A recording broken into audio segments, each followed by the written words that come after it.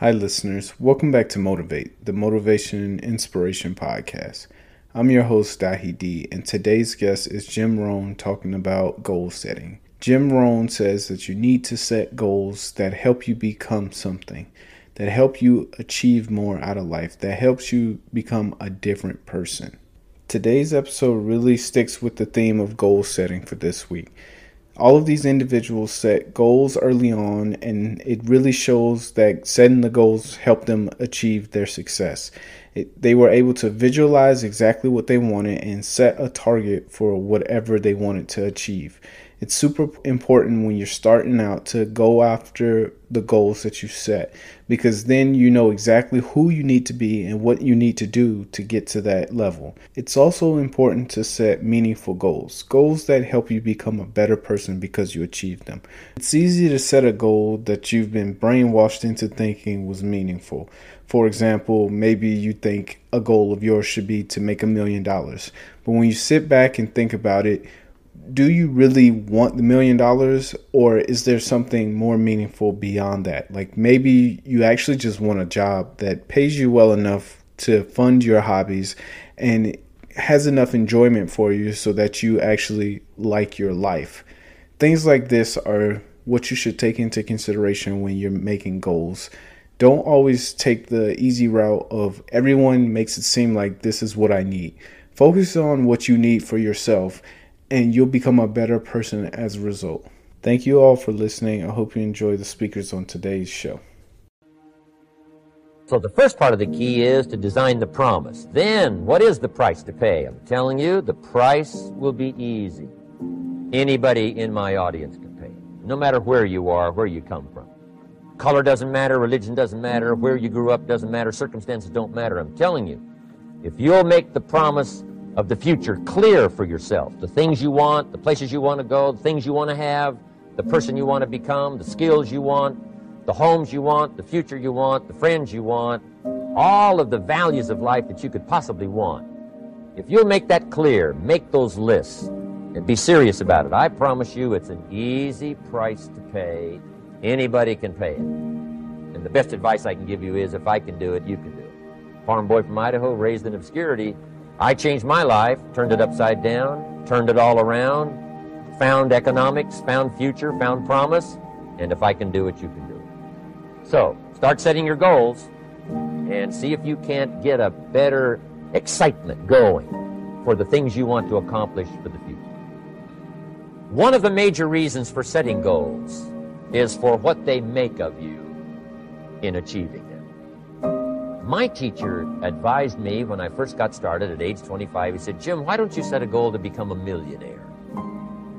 He said, it's got a nice ring to it, you know, enough zeros to impress your accountant. And he said, I'm here to help you. You're only 25 years old. You've been to 1 year of college. You've got a beautiful family, every reason to do it. Why don't you set a goal to become a millionaire? And he said, here's why. And I thought, he doesn't need to teach me why. Wouldn't it be nice to have $1 million? He said, no, then you'll miss it. He said, here's why. For what it will make of you to achieve it. I'm telling you, that statement changed my life. Set the kind of goals that will make something of you to achieve them. He said, now, once you become a millionaire, what's important is not the money. I thought, that's kind of strange teaching. He said, honest, it isn't important. He said, you could just give the money away. Now, I did better than that. I lost it all. By the time I was 31, I was a millionaire. By the time I was 33, I was broke. And I'll tell you a little bit about that story later. But when I lost all my money, guess what? I found out Mr. Schoaf was right. What was valuable was not the money. What was valuable was what I became to earn the money. The skills I had, the knowledge I had about the marketplace, the values that I had going for me. They were more valuable than the money. And here's an important statement to remember. It's not what you get that makes you valuable. It's what you become. Dopamine is the feeling that you found something you're looking for, or that you accomplished something you set out to accomplish. So you know that feeling you get when you cross something off your to-do list? That's dopamine. Feels awesome. You know when you have a goal to hit and you achieve that goal, you're like, yes! You feel like you've won something, right? That's dopamine. The whole purpose of dopamine is to make sure that we get stuff done, right? The historical reason for dopamine, we would never eat if we only waited until we got hungry, because there's no guarantee that we would find food. So dopamine exists to help us go looking for food. We get dopamine when we eat, which is one of the reasons we like eating. And so when you see something that reminds you of something that feels good, we want to do the behavior that helps us get that feeling, right? So let's say you're out there going for a walk and you see an apple tree in the distance. You get a small hit of dopamine. And then what it does is it focuses us on our goals. And now we start walking towards the apple tree. And as the apple tree starts to get a little bigger, we feel like we're making progress. You get another little shot of dopamine and another little shot of dopamine until you get to the tree and you're like, yes! Okay? This is why we're told you must write down your goals. Your goals must be tangible. There's a biological reason for that. We're very, very visually oriented animals. You have to be able to see the goal for it to biologically stay focused, right? If you don't write down your goals, if you can't see your goals, it's very hard to get motivated, to get inspired. For example, think about corporate visions, right? A corporate vision has to be something we can see, right? That's why it's called a vision. You can see it, right? To be the biggest, most respected, to be the fastest growing are not visions. They're nothing, right? What does that even look like? Respected by whom? Your mother? Yourself? Your friends? Your shareholders? Who knows? What's the metric? Dunno. It's amorphous, doesn't motivate us. Just like I can't tell you, you will get a bonus if you achieve more. You're going to ask me, how much more? I'm going to say, more. Doesn't work. You need a tangible goal. You need a tangible goal, right? Here's a great vision. Martin Luther King, I have a dream that one day little black children and little white children will play on the playground together and hold hands together. We can imagine that. We can set our sights on that. And every time we achieve a goal and achieve a metric and achieve a milestone that makes us feel like we're making progress to the vision we can see, we keep going and going and going until we achieve something remarkable. You have to be able to see it. Dopamine. Like I said, dopamine is the feeling you get. Tell your kid, here's an impossible thing. Why don't you go out and fail?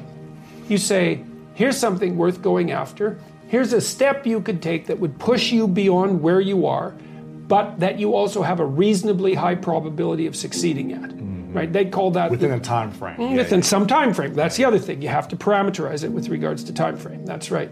And that puts you in the zone of proximal development. And that's a concept that was generated by a guy named Vygotsky. He was a Russian developmental psychologist and a smart one. It's where the idea of the zone comes from, to be in the zone. Yes. And when you're in the zone, you're expanding your skills in a manner that's intrinsically rewarding because you're succeeding. And so you want to set, if you're good to yourself, you think, okay, I need to set a goal, but I need to set a goal that someone as stupid and useless as me could probably attain if they put some effort into it. Right. And then you've got it perfectly, because it's not so high that it's grandiose or impossible that you fail necessarily and then justify your bitterness. It's like, well, I could do well, because that happens to people. Happens all the time. Yeah, it's like, see this all the time. You know, yes, exactly. Well, I set a goal and I didn't attain it, so I'm not going to set any more goals. Right. It's like, no, you set a goal that was inappropriate for the time frame. Mm-hmm. Yeah. That's right. You didn't calibrate it properly, and you're playing a trick on yourself because you wanted to fail so that you could justify not having to try. And being a victim, which isn't helpful. You're still going to be a victim. It's like there's no way out of that, man. Yeah. So, because life is a challenge that, in some sense, can't be surmounted. So there's no way out of your problem, but there are certainly proper ways of dealing with it. Yeah. When you set out to find something you're looking for as well, you talked about the to-do list. I came home from a trip just a couple days ago, and I had a bunch of errands to run, and I wrote down a little list of things I had to do, and off I went. Right.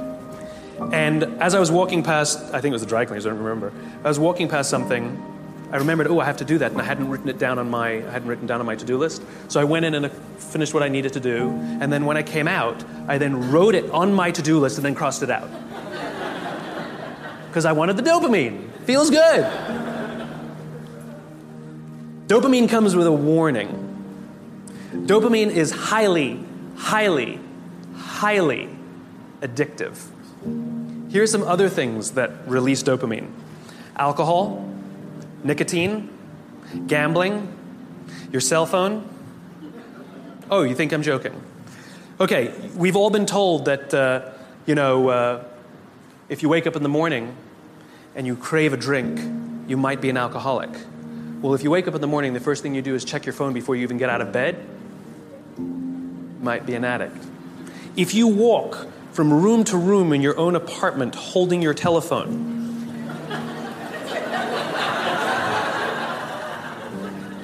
you might be an addict. When you're driving in your car and you get a text and your phone goes beep.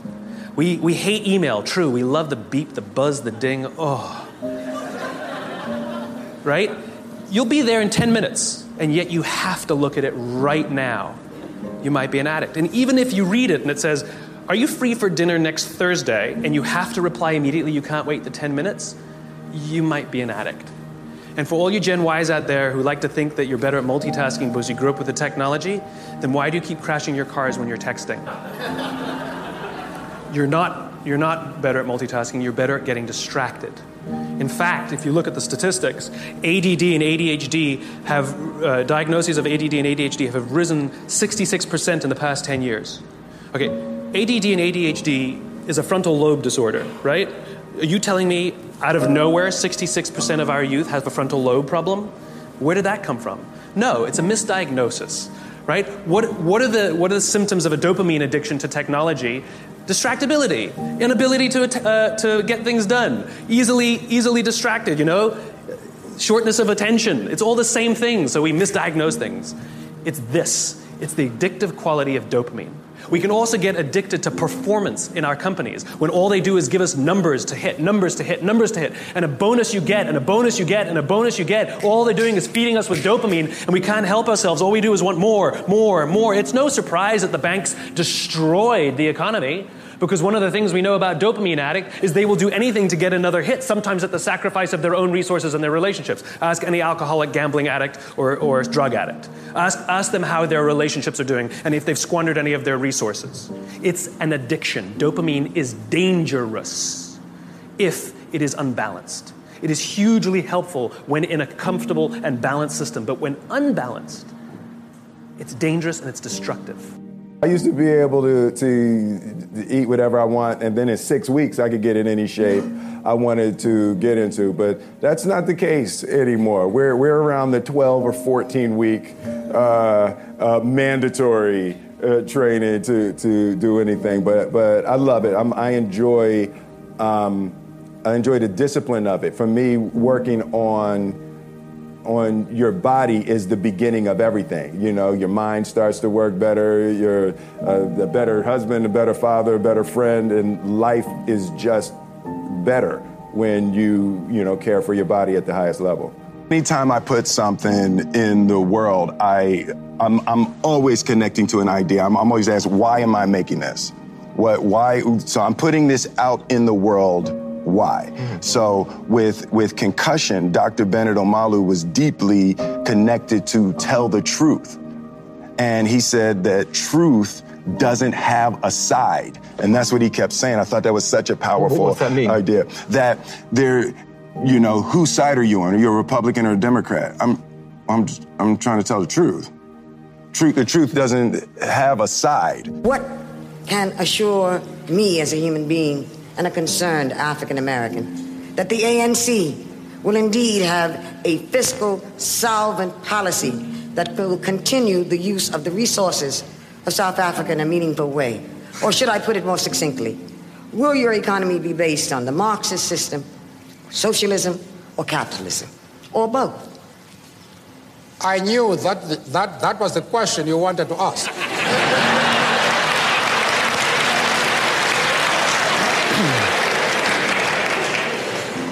I am happy that you have had the courage to put it directly.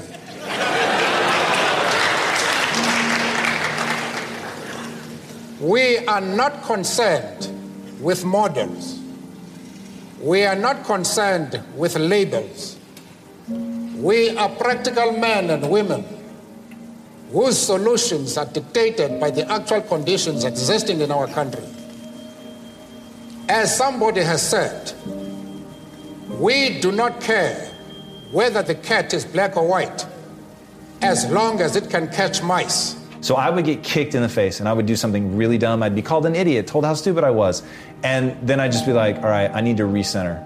And that just became my obsession. I need to be able to emotionally get back to complete neutral so fast that you don't even see it register on my face. How'd you do it? How do you do that? Literally practicing. So I could be in a situation where I'm being berated or I legitimately mess up and it costs money and it's like, whoa, that's on me and it is nobody's bad but my own.